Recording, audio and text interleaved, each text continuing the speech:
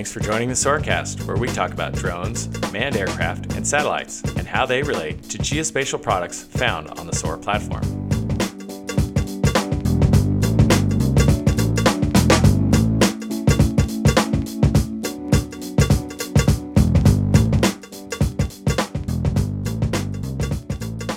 G'day everyone, and it's Darren with the Soarcast, and we have a new format today. I'm joined by Neil Prentice, Soar's COO. Before we get into the nuts and bolts of the Soarcast, I just want to welcome Neil. Neil, it's good to have you with us. Thanks, Darren. It's good to be here this morning. My role as the Chief Operating Officer at Soar is to manage a lot of the day-to-day operational issues that we run into. So everything from accounts, corporate, marketing, keeping an eye on a little bit of everything, and to do a lot of the work with our corporate partners, major clients, and in general as a supporting role for Amir Farhand, our CEO here at Soar. Yeah, thanks, Neil. And I think what he was trying to say was that he basically does everything. So it's good to have Neil with us today. No, I'm just responsible for everything. And as the saying goes, it all goes downhill.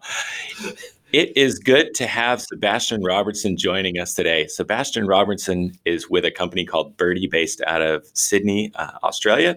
Sebastian, it's good to have you on the program today. Darren, thanks so much for having me on. It's really exciting to be on the Soarcast and alongside Neil, of course, as well from your team too. Well, very good. Sebastian, we're going to get right into it. Can you tell us what Birdie is and what you do? Yeah, so I guess if I take a step back, Birdie is essentially what we're trying to do is change the way people view data, but from a spatial perspective, essentially from above. We want to build a platform that facilitates opportunities for drone pilots, and then that central platform also helps facilitate the data for enterprises. So what we like to say is we want to be the platform to the skies. So Birdie is a drone management platform solution. Well, very good. Now, if I was to guess, I would assume that you've been flying drones since you were you first started wearing big boy pants. But actually, you have quite an interesting CV because you have things like finance, renewable energy, mental health services, charities, energy trading. I'm sure the list goes on. Tell us how you got into drones. Yeah, it is a colourful CV, I can put it that way. And I think all those experiences culminate to just a love of business and new technologies and directions and big challenges that society faces. So that's always been a driver for me of where can I apply my skills on a big societal issue or opportunity. And I think mental health is one of the big challenges we'll face, but I think one of the biggest opportunities we'll have is how will drones integrate and change society looking forward. Now, I'd love to pretend that I got into drones from that altruistic purpose. But the truth is my brother and I love touch football and been obsessed about touch football for a long time.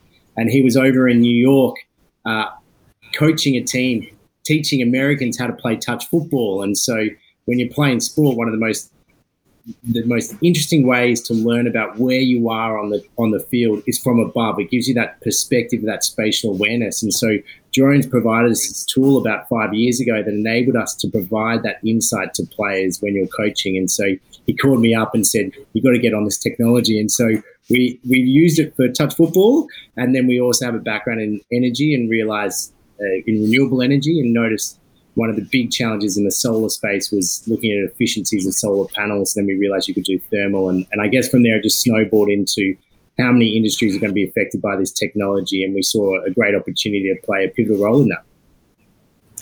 Yeah, well, quick question for you. Back, as you said, 5 years ago, what were you flying? Oh, mate, everything was semi off the shelf. It was almost, I think it would have been a Phantom 2, maybe the first one of those early editions.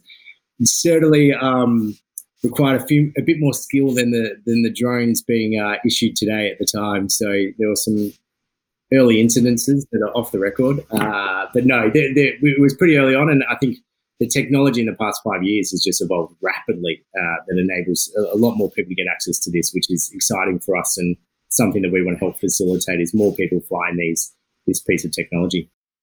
Great, that's really interesting. So you're talking about drone pilots there. So what sort of people as drone pilots do you see coming onto your system? We've got I guess we have a network of drone operators, and for context, there's now about over 2,000 within the Australian network, and we'll look to expand that globally in due course. Nothing like a bit of global expansion for any tech company, but for now, we're really focused here in the Australian market. We have a range of, I guess, operators across the board. So they vary from people and businesses that have more years experience than I've got in this industry. So you're talking 5, 6 to 10 years knowledge in drone technology across the board. So you've got those with incredible backgrounds and qualifications and have come from the manned aircraft space. But we also have a large portion of people who are entering the industry for the first time. And I think this is one of the exciting things about this field is that it's an emerging space. And if you look at projections and new job opportunities, I think a lot more people will be picking up this skill set looking forward. And one of the, I guess, benefits we have is being able to educate and train people up along the way. We're not a training organization, just to put that disclosure out there. But what we do is find those that are coming in and work with them of what technology they have access to, what qualifications they have, where are they located, and see if we can help them find work within their region. So if I just bought a drone, what would I need to do before I was a good pilot or candidate for Birdie? Well, there are a couple of things. So one is experience speaks volumes. So it's one thing to own a drone. It's another thing to know how to fly it. So the first thing I'd do is get out there and fly for the love of it. Get to know the technology, know what you do, track your hours, document it all, try different types of outputs. So it's one thing to fly a drone, but one of the things that we always focus on, the drone isn't the solution that a business is looking for. And we only want to deal with those that are looking to commercialize and do this as a job. So recreational users, yes, there's facilitations and benefits to the platform, but our primary focus is those who want to commercialize that as a job opportunity. So one of the big things we always try to focus on is it's not the drone that matters, it's the data that you're capturing. So, you've got to be really smart about learning what type of data sets you can do, practice doing models and 3D models or 2D maps. And the more you practice, the more experience you get, and the better that knowledge becomes of value. So first of all, great to have a drone in your hand. Second is look at what type of work you want. We always push for the more qualifications you have, the better. So you can get in Australia, the remote pilot's license is the next iteration up beyond a sub 2 kilo category from a legal perspective. And so we always think the more professional you are about it, the better. And that's where we'd kind of push you towards. We prioritize those with higher qualifications just from a governance and compliance perspective, but it doesn't exclude other people. So if you knew a lot of people are starting from scratch, and so the best thing you can do is create an account and just get going. Okay, yeah, great. So as a pilot, if I'm coming on to Birdie, I register and input my details. Do you keep a track of the equipment that I'm putting on there? We do, and that's really important for us for a few reasons. One is the equipment that you have will give us a framework of what type of work you can do. So, for example, you might have a standard Mavic 2. So we know you can do some mapping, some 3D modeling, some other basic photogrammetry things. But you might also have a thermal camera. And so if you've got a thermal capability with an Inspire or some other model that has that technology, we want to know that so that if there's a thermal job, we can offload that work to you as well. So that equipment, the qualifications that you have, the equipment that you have, your experience you have, there's an onboarding process and you can always update your profile. That's really important that you fill that out with as much detail as possible.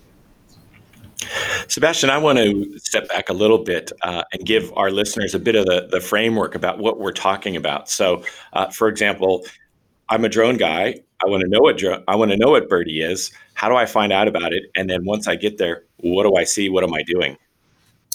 Yeah, so I guess the first concept is Birdie is equipping the ecosystem of drones as a broad concept which plugs into what we call the aerial intelligence. Aerial intelligence is essentially about getting insights from above as a broad sense. So there's drones, there's manned aircraft, there's satellite. All of these create what we call layers or tiers. And what the benefit of drones is, what we say is it's always going to be generally a much higher resolution. You can get closer to the object that you're trying to inspect or take insights of. And also, we love the fact that we can get a distributed network. So the more localized you are, the faster you can do that capture, the faster you can get that inside turnaround. So I guess the first thing that we kind of try to do is take a bit of a step back and say, why are drones important in the first instance? So yes, you might love the drones and the flying, but generally what they're trying to do is look at, analytics and insights. Then you've got the data management and how do you access and manage that data. Then you kind of want to look at scale and standardization of what you're trying to capture.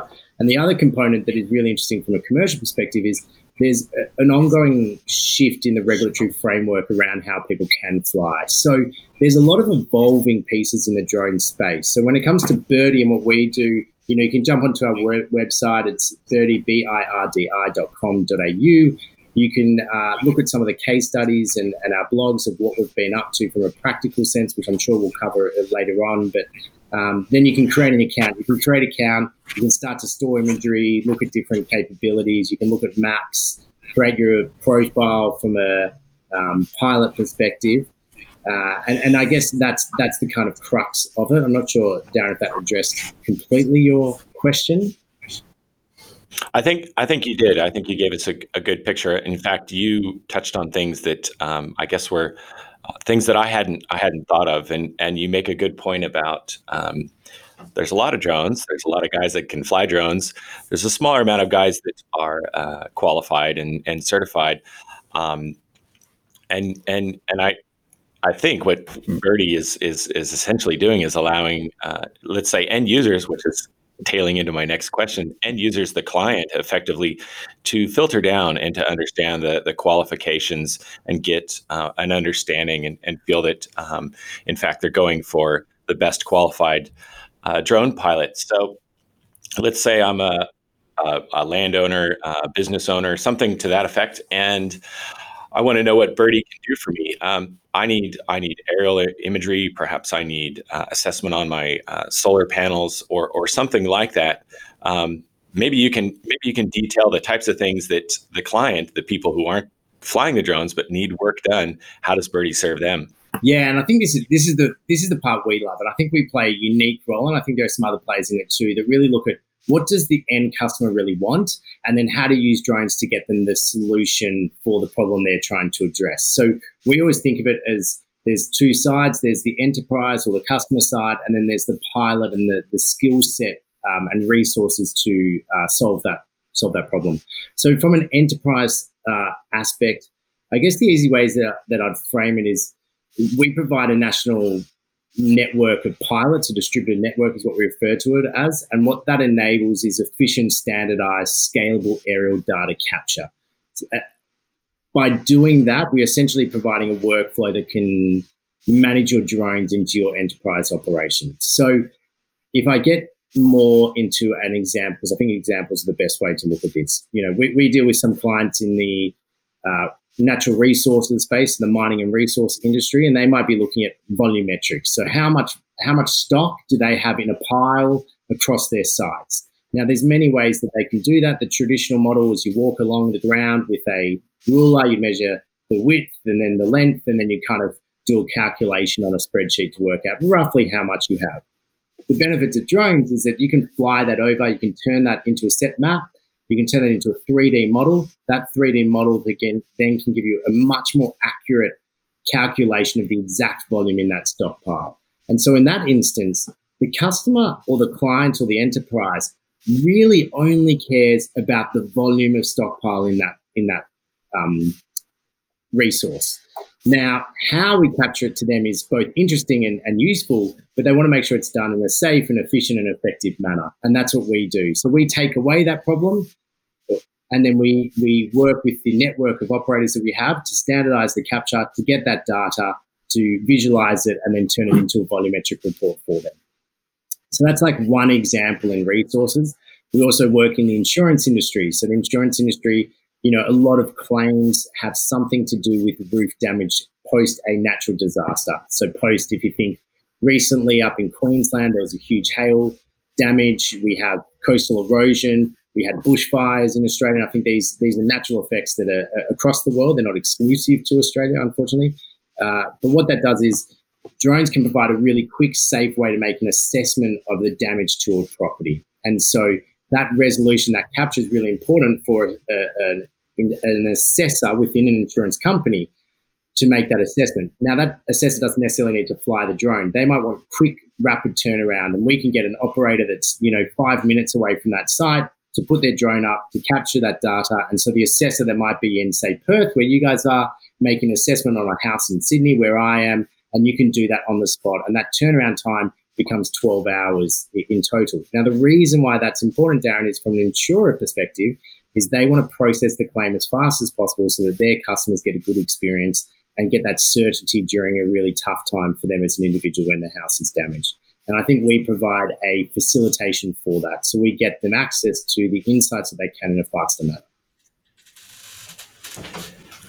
Well, very good. I have some questions about data delivery and the products that drone operators are providing for the clients. And I wonder if there's a bit of standardization. So as you mentioned, you've been hands on the sticks literally for quite a few years. Are things looking up in terms of data consistency and what people are delivering and the expectations from clients, or is it still a bit up in the air? I'd say it's evolving. I think we're definitely heading in the right direction.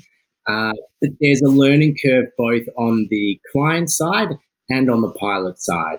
And I think sometimes on the pilot side, we overestimate our value and our contribution that we can have. And I think sometimes we complicate what is a simple question from a client.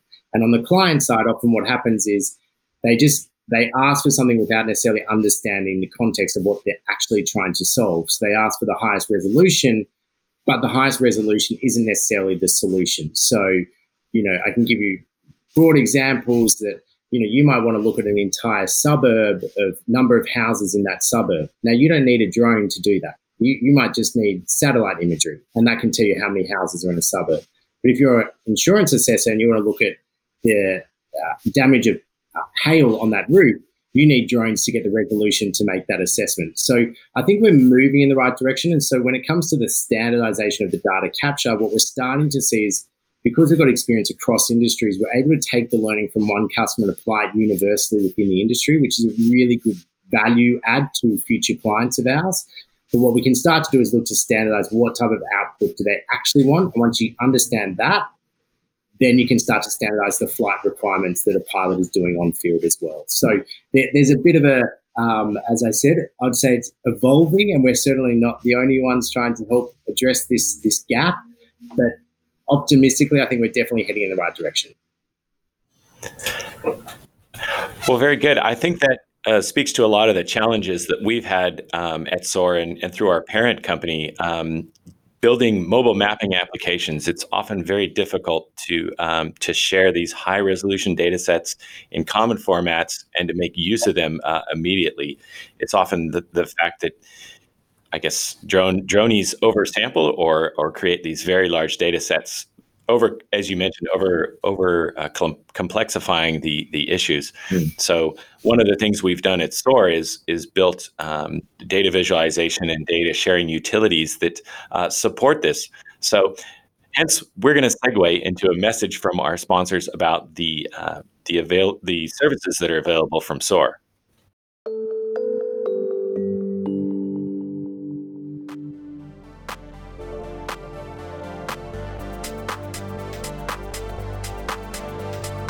Here's a question. How often do you think the images on Google Earth are updated? What if there was a website that could give you access to near real-time satellite imagery for almost any location on Earth, updated daily? Meet SOAR, the future of all maps and imagery. Start exploring today. soar.earth. So welcome back, everyone, to the SOARcast, and thanks from the message from our sponsors. I'm going to hand over to Neil, and Neil's going to lead the discussion for the next part of the SOARcast. Thanks, Neil. Okay, well, thanks for that, Darren. Sebastian, just before we took a break, you mentioned that you've done stuff for insurance, resources, etc. Can you please talk a little bit about some of the more exciting, obscure or unconventional projects that Birdie's done? Obviously not giving away any secrets, but things that you thought, wow, that's really cool. Yeah, great question. I think, this is always the exciting part about this space for me. The applications of where drones are being used is always evolving, and every day you kind of get hit with a new one. And so I'll give you two quick examples if I can. The first one is in search and rescue. Now, I think we hear about this all the time, and I think we know that it's coming. How it's going to happen is going to be, one of the more nuanced parts about it. But I wanted to share a practical example. I think that we have an incredible network of drone operators that would happily be more involved in search and rescue. And so we have this community feel of really good people wanting to use technology to help, but we don't know how to activate it. And the other day, just up the road from where I am, a couple of beaches up on the northern beaches in Sydney, there was a old woman went missing in one of the scrublands just off the beach. And the police went down, there were police and ambulance on site, and they were hunting for this woman, and they couldn't find her for a few hours. And one of the police spotted a drone pilot flying recreationally up the road, went up to this pilot and said, hey, is there any chance you might come down and help fly over and look for this person? And so the pilot was like, yeah, of course. So went down, flew over. The drone pilot found this woman in under 2 minutes. And in that time frame, it allowed the police to go out, the ambulance to go there, to get that woman into the ambulance and take her to hospital, and everything worked really well, and she was fine. And I think that is a great example of how this technology will change the way we experience day-to-day activities. And I think for me, I look at that use case and I go, it is an amazing story, but for me, I look and go, it was by chance. It was by chance a pilot happened to be there. It was by chance the police showed the initiative to go and ask and help out. And I think we should be curating these experiences more and fostering them. So I think there's a lot that will happen in search and rescue. I mean, I was involved in one myself only the week before that happened. So this has all been in the space of the past 2.5 weeks where, and I'll be honest, one of my mother-in-law's, one of her 6 dogs went missing, and she backed to national bushland in Australia, in Sydney. And so I took out the thermal and flew it over there, trying to help identify. Now, it's not as good an ending as the story I just told you. The dog ended up wandering home and was at the front door when we got back. But it's a good example of where we can try and use this type of technology to improve what happens. So that's search and rescue for me is a big one. The other use case that I do find really interesting is, off the back of COVID, I've been hit up by large enterprises and government agencies looking at how they can police, so to speak, or police is probably a bad word, how do they monitor social distancing? And there's an incredible way that we can look at the technology of an aerial live stream capability that can look at the distance between people without identifying. So you can de-identify the person, but you can look at the distancing and kind of use that tool in a really beneficial way. Now, are we always going to be in an environment like this, or is that just opportunistic because of COVID? I'm not sure, but I think that we are quickly moving to technology to help address problems, and that's what excites me the most. So we always see drones as just a tool to help address problems. What those problems will be looking forward, I'm not sure, but I think that's why I love the industry. Great. I suppose that's part of the evolutionary process of the drone industry overall. But obviously it's having an impact on other industries, and other industries are having an impact on it. In relation to that, probably the biggest impact is the regulatory. We'd love to hear how the regulatory environment is evolving in Australia and worldwide, and how that's impacting drone pilots and the Birdie business. So the regulatory framework is a complicated part of a great piece of technology.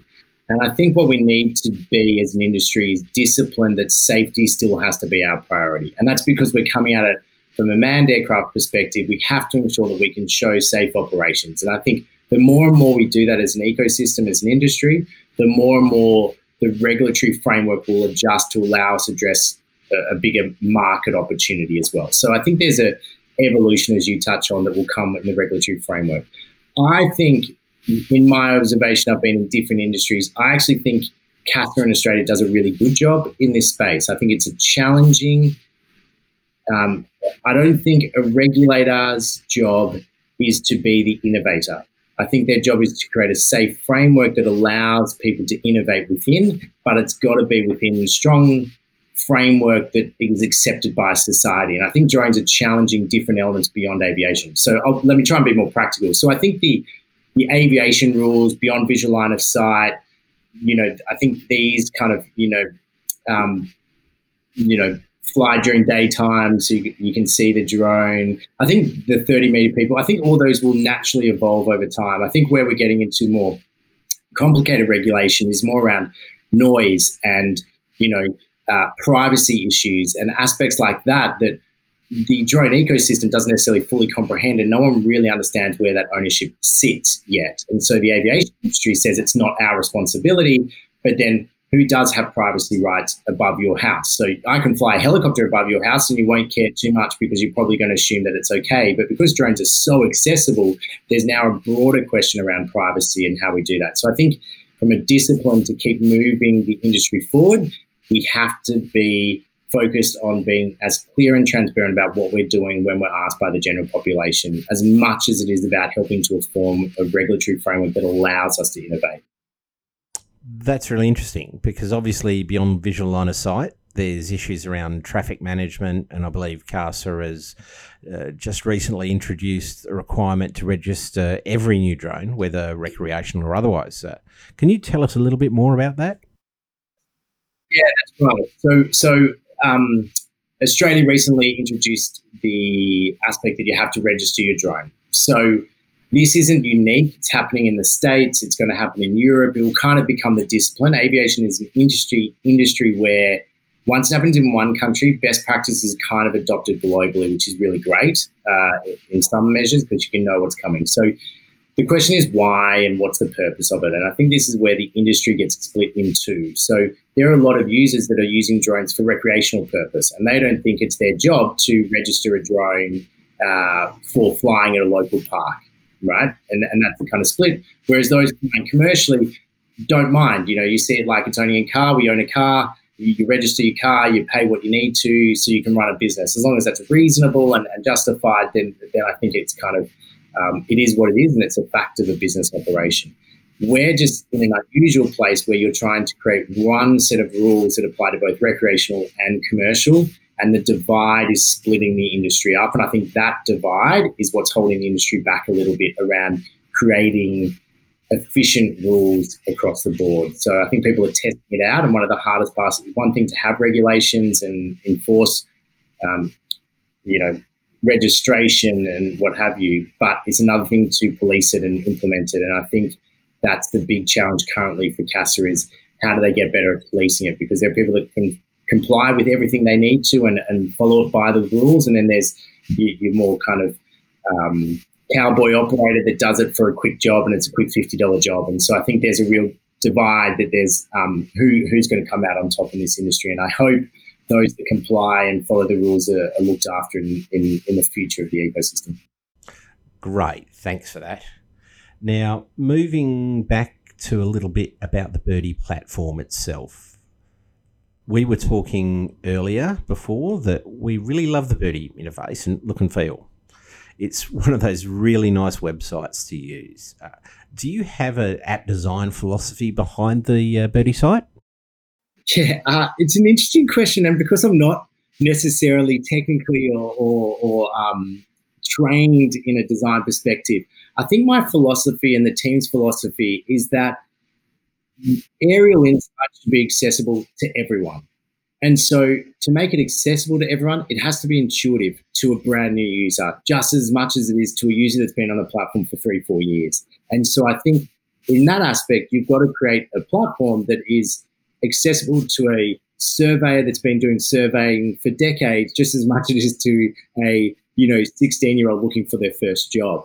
And so I think sometimes me not being technical is a real value add to our team, because I can just ask questions and be like, it doesn't make sense. And I think that common sense approach is really useful when designing, applications like we are, because it does make it in a principle sense, simpler. And simple is a good thing. Complexity isn't necessarily what people are after. Thanks for the insight on app design and philosophy, Sebastian. We had a lot of questions. We didn't get to all of the serious ones, but this is the fun part of the Soarcast where we get to the not so serious questions. And we're actually doing something different. This is drone trivia, one-on-one drone trivia. So this is heads up drone trivia. Sebastian versus Neil. This will be good. How we're going to do this, I have a series of Q&A. What I'll do is I'll ask the question, list the answers, and whoever wants to answer that question first says their name and gets the chance to answer the question. Note that most of these questions are from the US, they're US based, and we want to advise that while we fly drones, we're not experts on regulation in the United States. So if there is any uncertainty or users want to know more, our listeners want to know more clarification about those points, we suggest that you consult the FAA on those points. Needless to say, this is all for fun. Let's get started. Good First question. Darren. I thought you were trying to stitch me up here on the regulations. So I'm looking forward to taking down Neil here. Don't worry.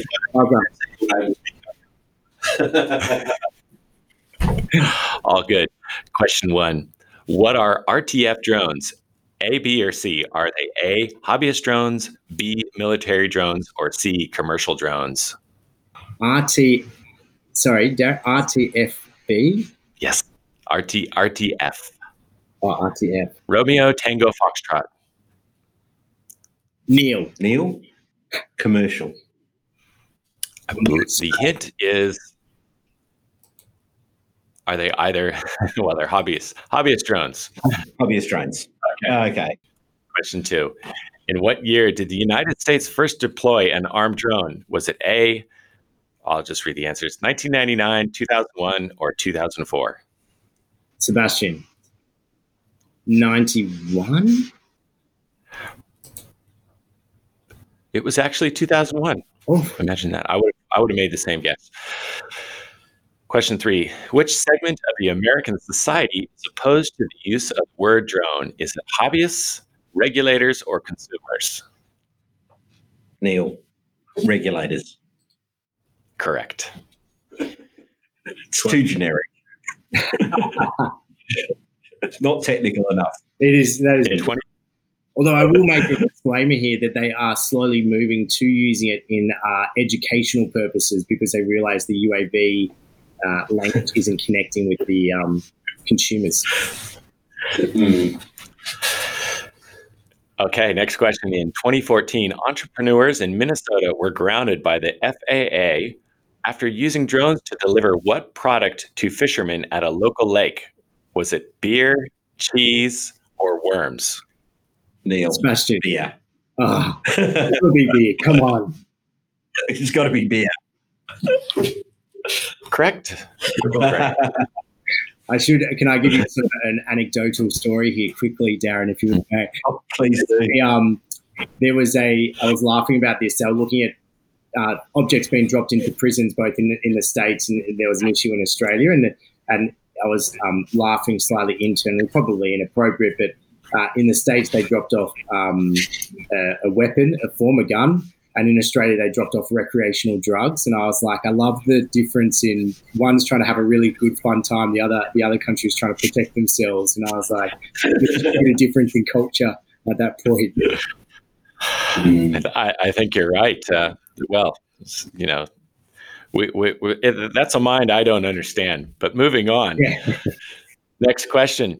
True or false? Drones are banned in U.S. national parks. Sebastian. True. Yes. Next question. What are UCAVs? Unicorn. Sorry. What's C? C in radio language. Charlie. Oh, sorry. Uniform Charlie Alpha Victor. Uniform Charlie Alpha Victor. What are Uniform Charlie Alpha Victors? Neil. Unmanned combat aerial vehicles. Correct. Well, that's impressive, yeah.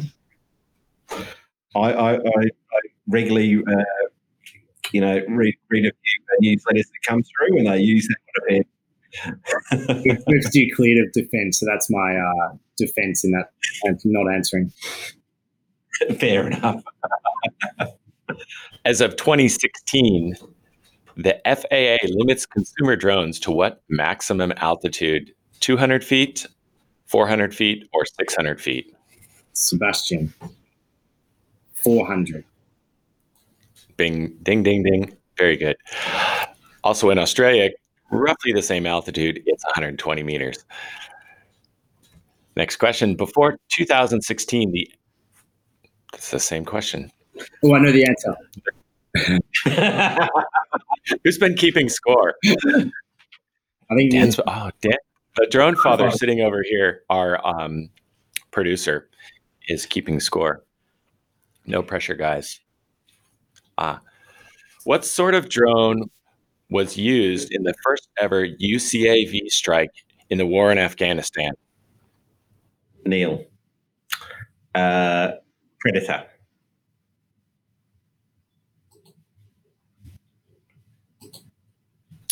I'm going to say yes. I didn't get the answer. My my interactive interactive website is not interactive. Let's move on. I think he's right. Well, if anyone knows that if I'm wrong, please let us know. Write in. Aaron will chastise me. I must have timed out. They probably want me to pay for this quiz. We're not going to do that. I'm going to move on to the fun questions. What is the top speed of the MQ-1 Predator? Is it 320 miles per hour, 135 miles per hour, or 210 miles per hour? I'm trying to do the conversion in my head to kilometers. I'm like 1.6. Now it's math. So what were the three again? Yeah, 320 miles per hour, 135 miles per hour, or 210 miles per hour? Sebastian, my gut says 210. Like I said, we've gone interactive, so I think we're going to. There's no way to finish this Correct. question. Sebastian. Honest and correct, Sebastian. There is no way to finish this. Much like the U.S. election, there's no way to finish this quickly. I'm going to dispute this in courts anyway, so don't worry about it. For once, I have no comment.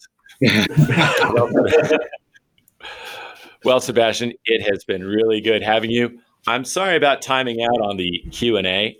We all had a lot of fun with that, but as anything, you're limited by time or by your credit card, and in this case, we don't have one handy.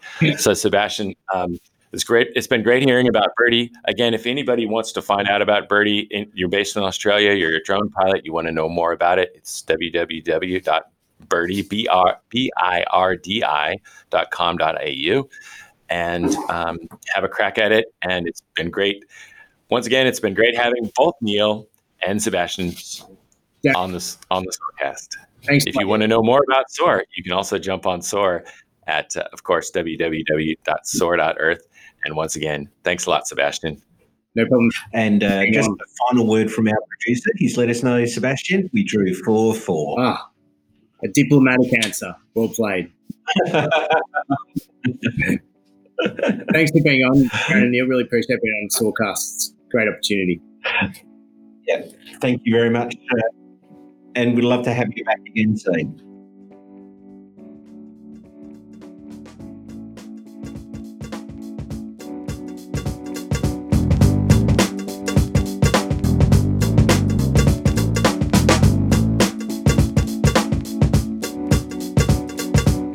That's all we have time for today. Tune in to our next Soarcast for more discussion on geospatial products found on SOAR.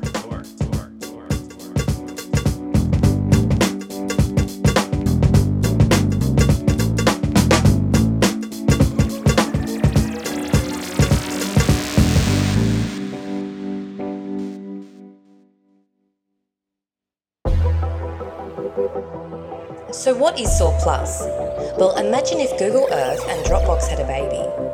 SOAR Plus is the premier solution that allows users to store, view and share maps and imagery on one simple mapping platform. Think of SOAR Plus as your own digital atlas.